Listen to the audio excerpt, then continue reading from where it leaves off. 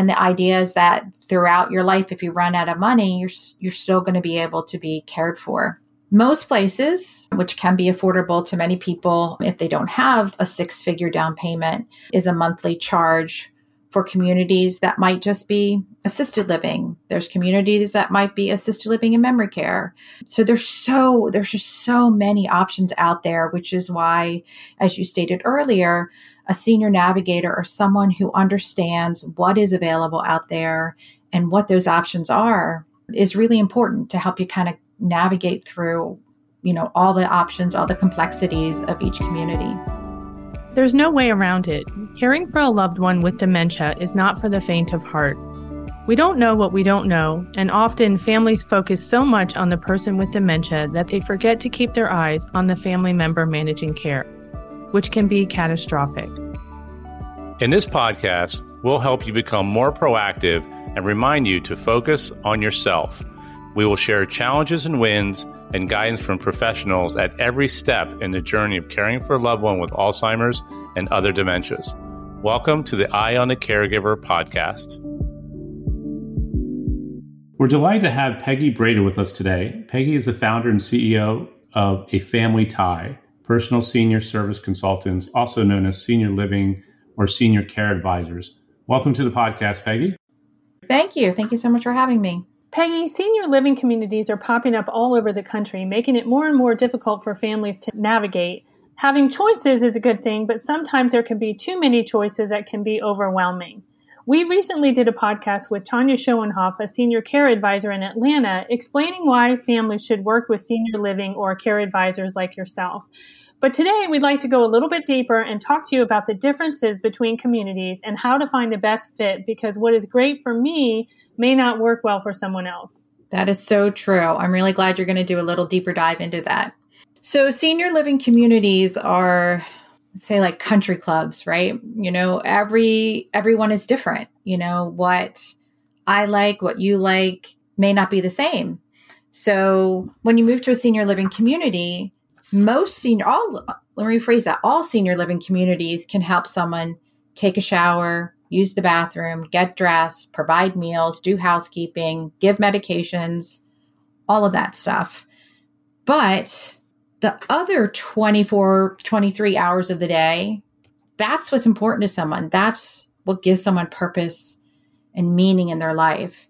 And each community has a different feel. Some are, on the high end and quite fancy. Some are very simple. So it really depends on who you are and what's important to you and what's going to make you feel connected to a community. It's a very personal thing. So I know in our situation, our parents, we moved them into an independent living facility, knowing that our father had already been diagnosed with Alzheimer's, but was still pretty independent, and that this memory facility was eventually building a memory wing that when the time came, we could move them into that memory wing. The timeline didn't work out quite for us, but it brings me to kind of my question is, because of the nature of our work, we tend to focus on memory care. However, as the caregiver, to someone with dementia, the caregiver may be living in a senior living facility and they themselves don't have any memory care issues or need memory care.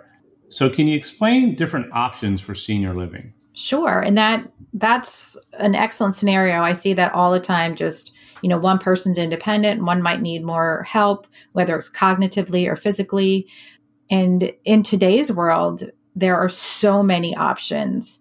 You have, like you described, an independent living community where you can progress through levels of care. So independent, assisted, where you might just need help with physical care. And then, of course, memory care. And then, of course, your long-term care, your skilled care, where your needs are more medical.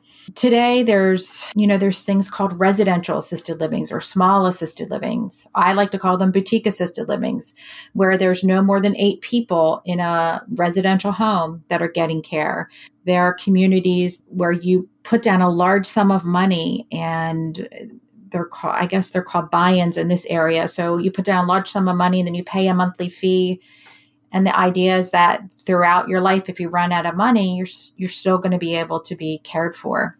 Most places, which can be affordable to many people if they don't have a 6-figure down payment, is a monthly charge. For communities that might just be assisted living. There's communities that might be assisted living and memory care. So there's just so many options out there, which is why, as you stated earlier, a senior navigator or someone who understands what is available out there and what those options are is really important to help you kind of navigate through, all the options, all the complexities of each community. Peggy, you're right. There's so many options. And I think that in a good way, there's so many communities popping up that weren't even here maybe 10 years ago. So that's a good thing. But it also complicates things too when you're trying to make a decision. So what are the questions that families should be asking as they think about a move to a senior living community?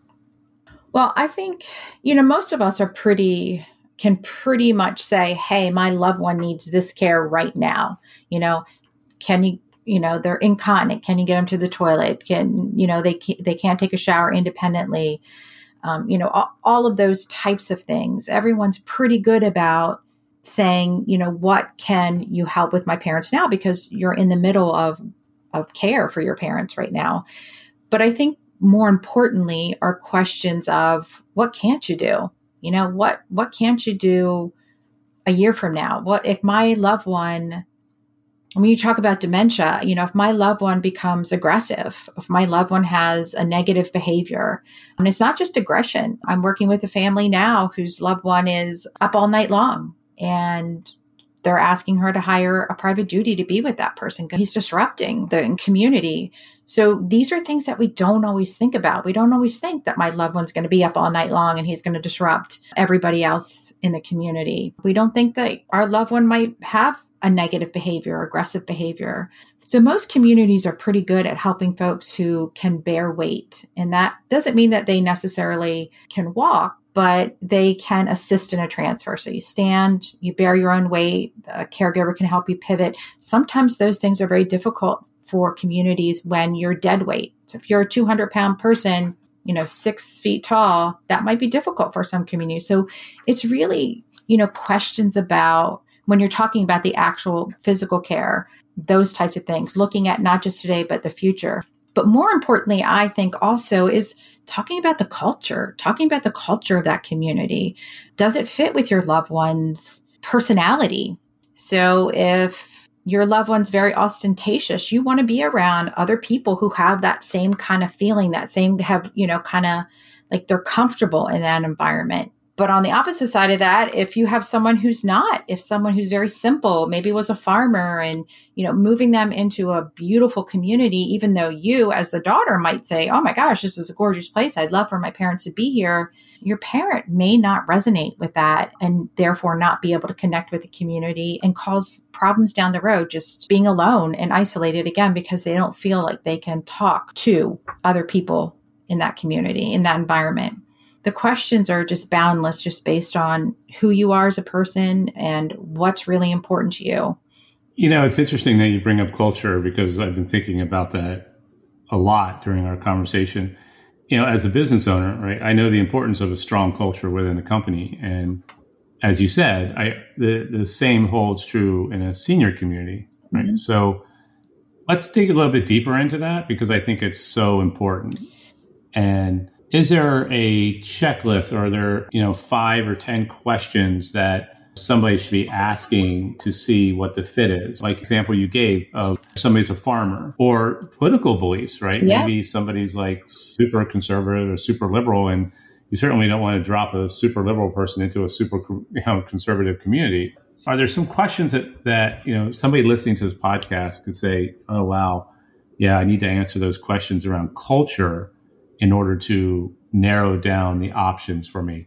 Sure. Normally when you walk into a community, you kind of get I always get an instant feel. And I know you guys have looked at and been in a lot of communities as well. You can get a feel for what that community is like, whether it's modern, whether it's simple, whether it is, very ritzy. So if your loved one is a lawyer and they're Republican and they really resonate with politics, as you mentioned, you want to ask those questions. So tell me about the other people in your community. And of course, they can't answer what religions or, anything, any demographic stuff, but you can say, yeah, we have a lot of lawyers in our community. So those things, I think you can get a feel for what's happening. Looking at the activities calendar, look at the things that they're doing in that community.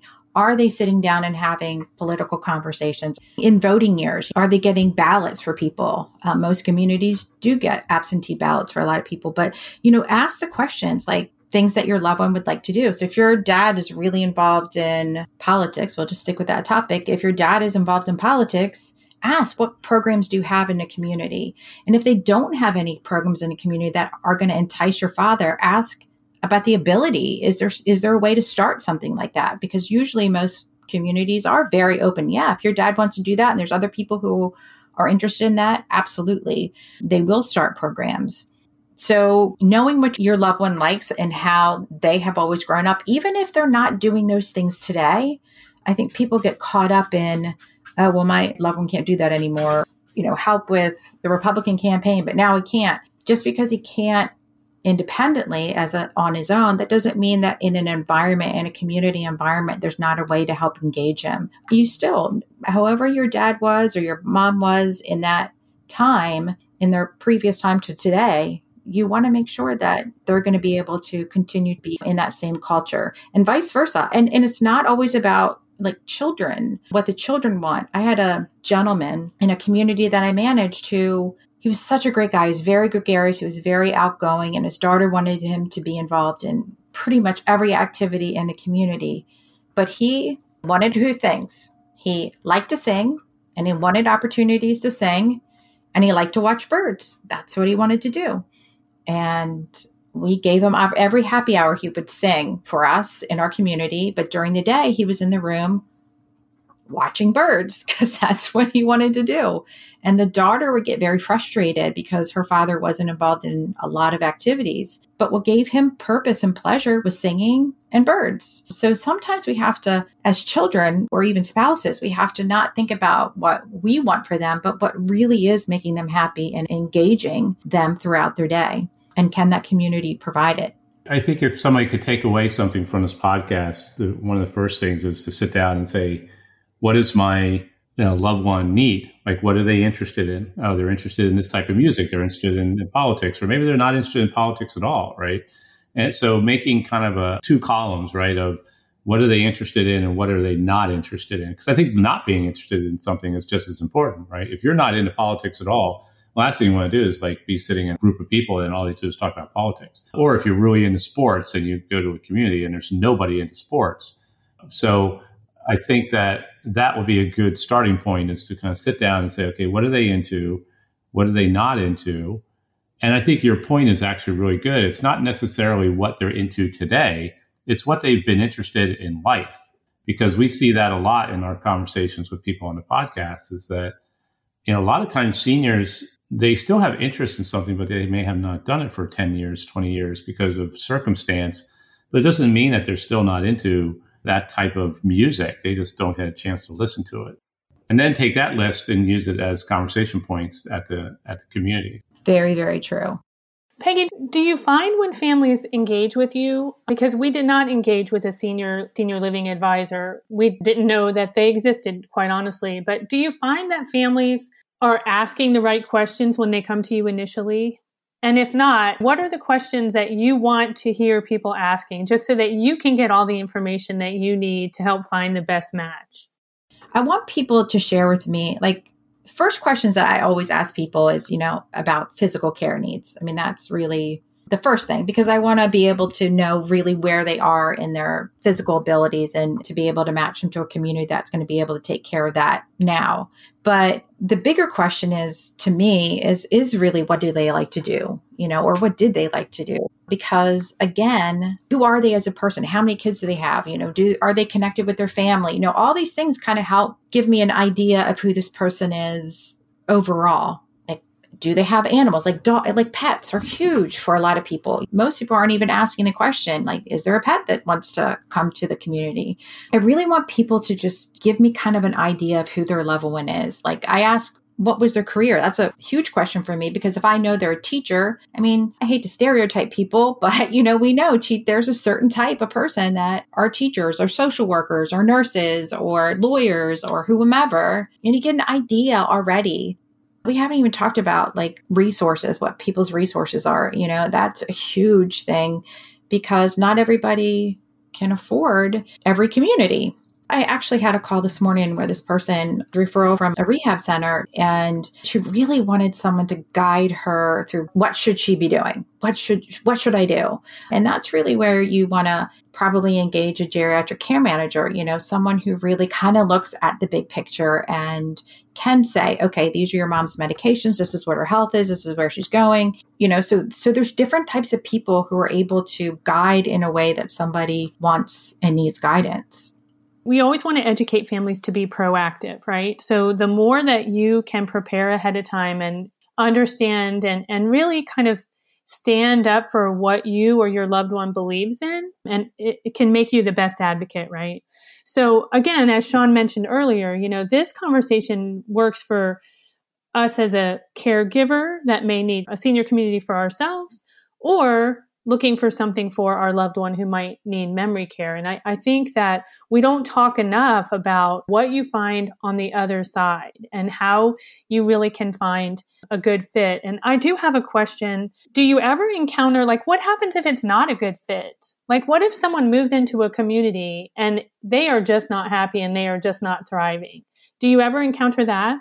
Because I think families are a little bit afraid of that. Like, what happens if it isn't what we thought it was? So that's a great question, Michelle. And yes, I have encountered that. I'm trying to think how to answer this, because it's usually because something has changed with the person or in the environment, especially the larger communities. What I see happening right now in the industry is that companies are getting bought up. So, if a smaller company wants to say, okay, I'm ready to sell off these properties, or they're managed by different people, or maybe they don't want to manage anymore, so they hire a management company, it changes the culture of a community. So yeah, these things happen all the time in senior living, in addition to mom changing, mom or dad or whomever, their needs have changed. I had a person who was in a community for a couple years, and dementia got to a point where they no longer live in assisted living. And the family just wasn't happy with the community's memory care there. And so they moved to another community because mom now needed something that they felt wasn't a good fit for mom. I try to help families understand that, like, this could happen. I once moved a family into a community that did not offer memory care as an option in their continuum. And I shared with her, I said, look, this might be okay it was actually her brother. This might be okay for your brother today, but please understand that if your brother gets to a point where he might be wandering, or he has needs that go beyond what this community can do because they are not a dementia-focused community, you will have to move him. And she understood that. And she decided anyway, because it was kind of what she was looking for at that time. So as long as you know the options and understand, yeah, people are moving now all the time because cost of care significantly jumped this year. Communities are going from, I'm seeing cost jumps from 8, 10, even on 12%, like cost jumps this year. And that's huge for people who moved into a community and thought they were going to be paying one price, and now they're paying $2,000, $3,000 more a month. Most people can't do that. What do you think it's causing this increase? Well, I think COVID, really, because I think during COVID, the whole COVID past couple years, where most communities weren't giving a cost of living increase, everything was kind of staying same. And now our own economy, we all the cost of living increased, bumped up. So that's what typically happens. The increase happens when the cost of living, everything is harder to get. It's harder to get the actual hands-on care. So the labor, food costs are going up. Food costs more because the trucks, now you have to pay gas taxes and all this other craziness. There's so much stuff that happens in a community that I don't think everybody really thinks about, as an operating cost. It's harder to keep caregivers, so you're paying them more, and everything is more expensive now. So there was a big jump this year. And so I'm definitely getting calls like, oh my gosh, someone was paying, I think she started off paying $4,500 and now she's up to $9,000. And she goes, I can't do this. I can't sustain this. Those things happen. So we'll stay on this topic for just a moment. Mm-hmm. I think it's super interesting. and then we'll shift to something a little bit lighter. What's the option? I mean, what's the resolution for, in particular, like that person? Is it just moving to a lower cost place? And if you're thinking about getting into, senior living, then are there things that you can be thinking about now to protect yourself 3-4 years down the road? Because I know with our mom, she used to complain about that. They would get a 5% increase or something like that, and she'd complain. And I get it. I understand. A lot of the people in these situations are on fixed income. Sure. So what's the resolution now if you're in that situation? And if you're considering senior living, are there things that you can do now to protect yourself so you don't get hit with these increases, or you have a way of covering it? Well, I mean, if you're moving into a senior living community, there will be increases. It's usually a cost of living increase. Whatever the cost of living goes up, you can expect that your rate will go up similar. This year, a couple places have gone above and beyond the cost of living because, they didn't have increases for 2 years, or I'm thinking of one community in particular went up pretty high because they were kind of under the market.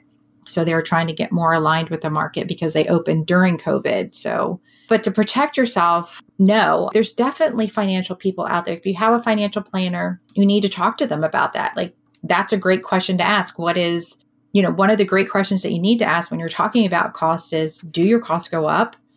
And if so, how much? And marketing people will tell you, oh, well, they will anywhere between 3 and 6%, but it's, there's no guarantee. Like last year, we didn't have any increase, and they'll say things like that to kind of blow over that.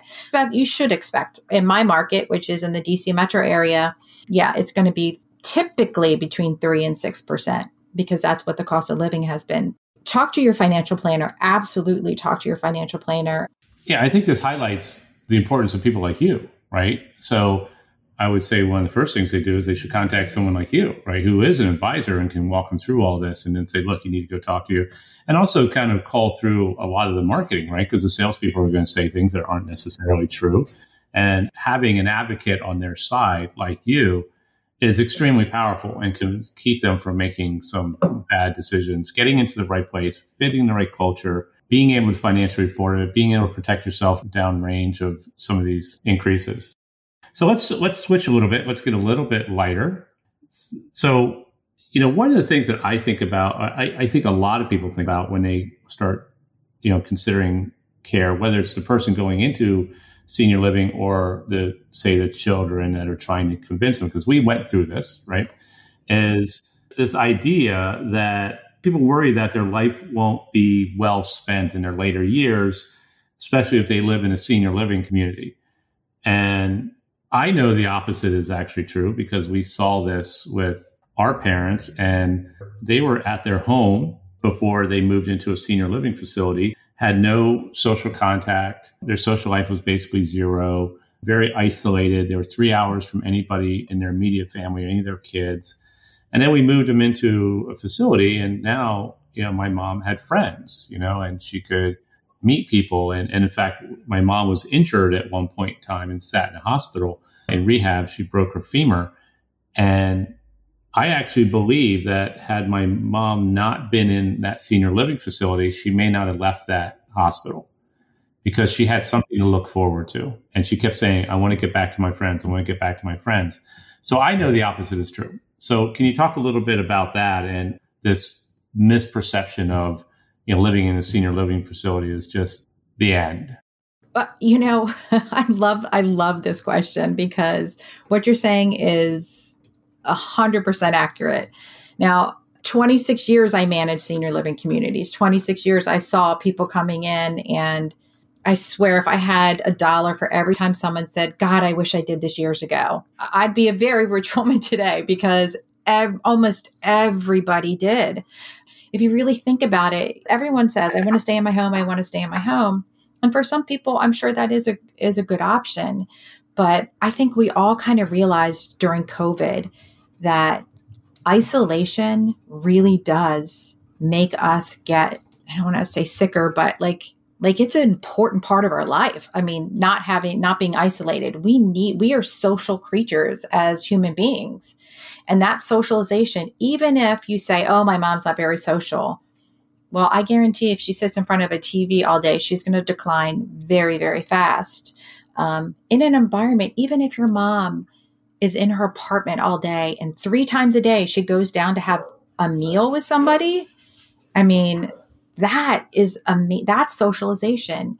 There's things to do, like you said about your mom, getting back to her friends, having her friends come and visit her, and if you're in your home, many times when you're home, you have the nice neighbor that checks on you, but that's not a friend. And people also, even in your friends in your world, in your home, it's harder for them to come see you as well. So you do become very isolated. There's so many things to do in senior living communities, aside from just the programs that they're putting on, the activities that they're doing. It's knowing that if I fall, someone's there to help me. There's a lot to be said, thinking you're going to lie on the floor until someone eventually finds you. So no place is perfect, right? I managed communities for 26 years, and I always had families who complained, whether I was an excellent leader or not. People just have expectations that sometimes they misunderstand from salespeople. But I honestly believe that the joy of living in an environment where you have other people, where you have things to do every day, you have places to go, you have meals, like even if it's just the meals, brings so much joy to most of us. So yes, there is that misconception. I really want to kind of emphasize that again, what Sean said about our mom. They were very social growing up, but as they got older, they isolated themselves. And I think that we always have this guilt as adult children about encouraging our parents to make a move, whether it be to move a parent into a memory care or make a move into a senior living, because we know it's best for them. But I don't think people always really understand that the activities and the socialization are such a priority across all levels of care, right? So whether you're moving into an active senior community, or you're moving into an assisted living or an independent living or even memory care, I think memory care probably, in my opinion, gets the worst rap about that. People think, I don't want to take my parent to memory care because they only picture what they might have known, which is maybe a grandparent in a nursing home, sitting in a chair all day. They don't really always understand that the engagement and activity is almost their number one priority. Of course, they want everyone physically healthy, but they engage no matter what your cognitive level is. And that's where, the life well spent, kind of comes into play, and dignity and just living. We talk about this a lot. Our dad, oh my goodness, they loved him as much as we did. They encouraged him, and in turn, they encouraged us. We would get text messages in the middle of the day with a video of our dad at the driving range. They took him to the driving range. The residents at the memory care that had liked golf, they would take them to the driving range, and you could just see him shine, and he was pretty late in the disease at that point, but that muscle cell memory was there. That is just such a big thing, and we just can't emphasize that enough. They really do. Most communities, really do want to bring joy to your loved one's day. It's really what they're all about. Of course, they want to, help them with their bathing, dressing, toileting, but it's really about, finding that joy. My favorite thing to do when I was managing memory care communities was walk the building, because I saw so much joy. I saw so many amazing things. People used to say to me, you're such a great person that you can do this. And I'm like, I'm not a great person. I get to give back. I get to make these folks, their quality of life so much better than it would have been if they had not lived in my community. So, and I truly believe that with every place that I managed, I really did give back. That's priceless for me. Yeah, absolutely. Peggy, we can't thank you enough for helping us peel back the onion to another layer of senior living. I want to make sure to reiterate again that senior living advisors or senior care advisors, personal senior service consultants, you never charge families for your service and are a wonderful resource, which is why we're such big advocates of engaging with senior living advisors. We hope that this conversation today gives families more insight on why we are such proponents. We're going to include a link to your website for anyone who's in your demographic, Virginia, Maryland, DC area. That'll be covered in the show notes. But also, if you're listening and you're not in Peggy's geographic area, she's still a great resource and can help you with referrals to other areas. So make sure that you bookmark that because it can be super helpful. Absolutely. I'm happy to help. And even if someone just has a question, that's what I want to do. I want to help. That's why I started my business. Thank you very much for joining us. Michelle, thank you. Sean, thank you for having me today. So please join our community. And if you like what you hear in this and other podcasts, please share a link to someone who needs this information and leave a review for us. We'd really appreciate it. It's our goal to meet caregivers where they are, and many are in a place right now where they're going to need to make some changes and just don't know where to start. So if you're listening and you're in that situation, please join our community and we'd love to hear from you.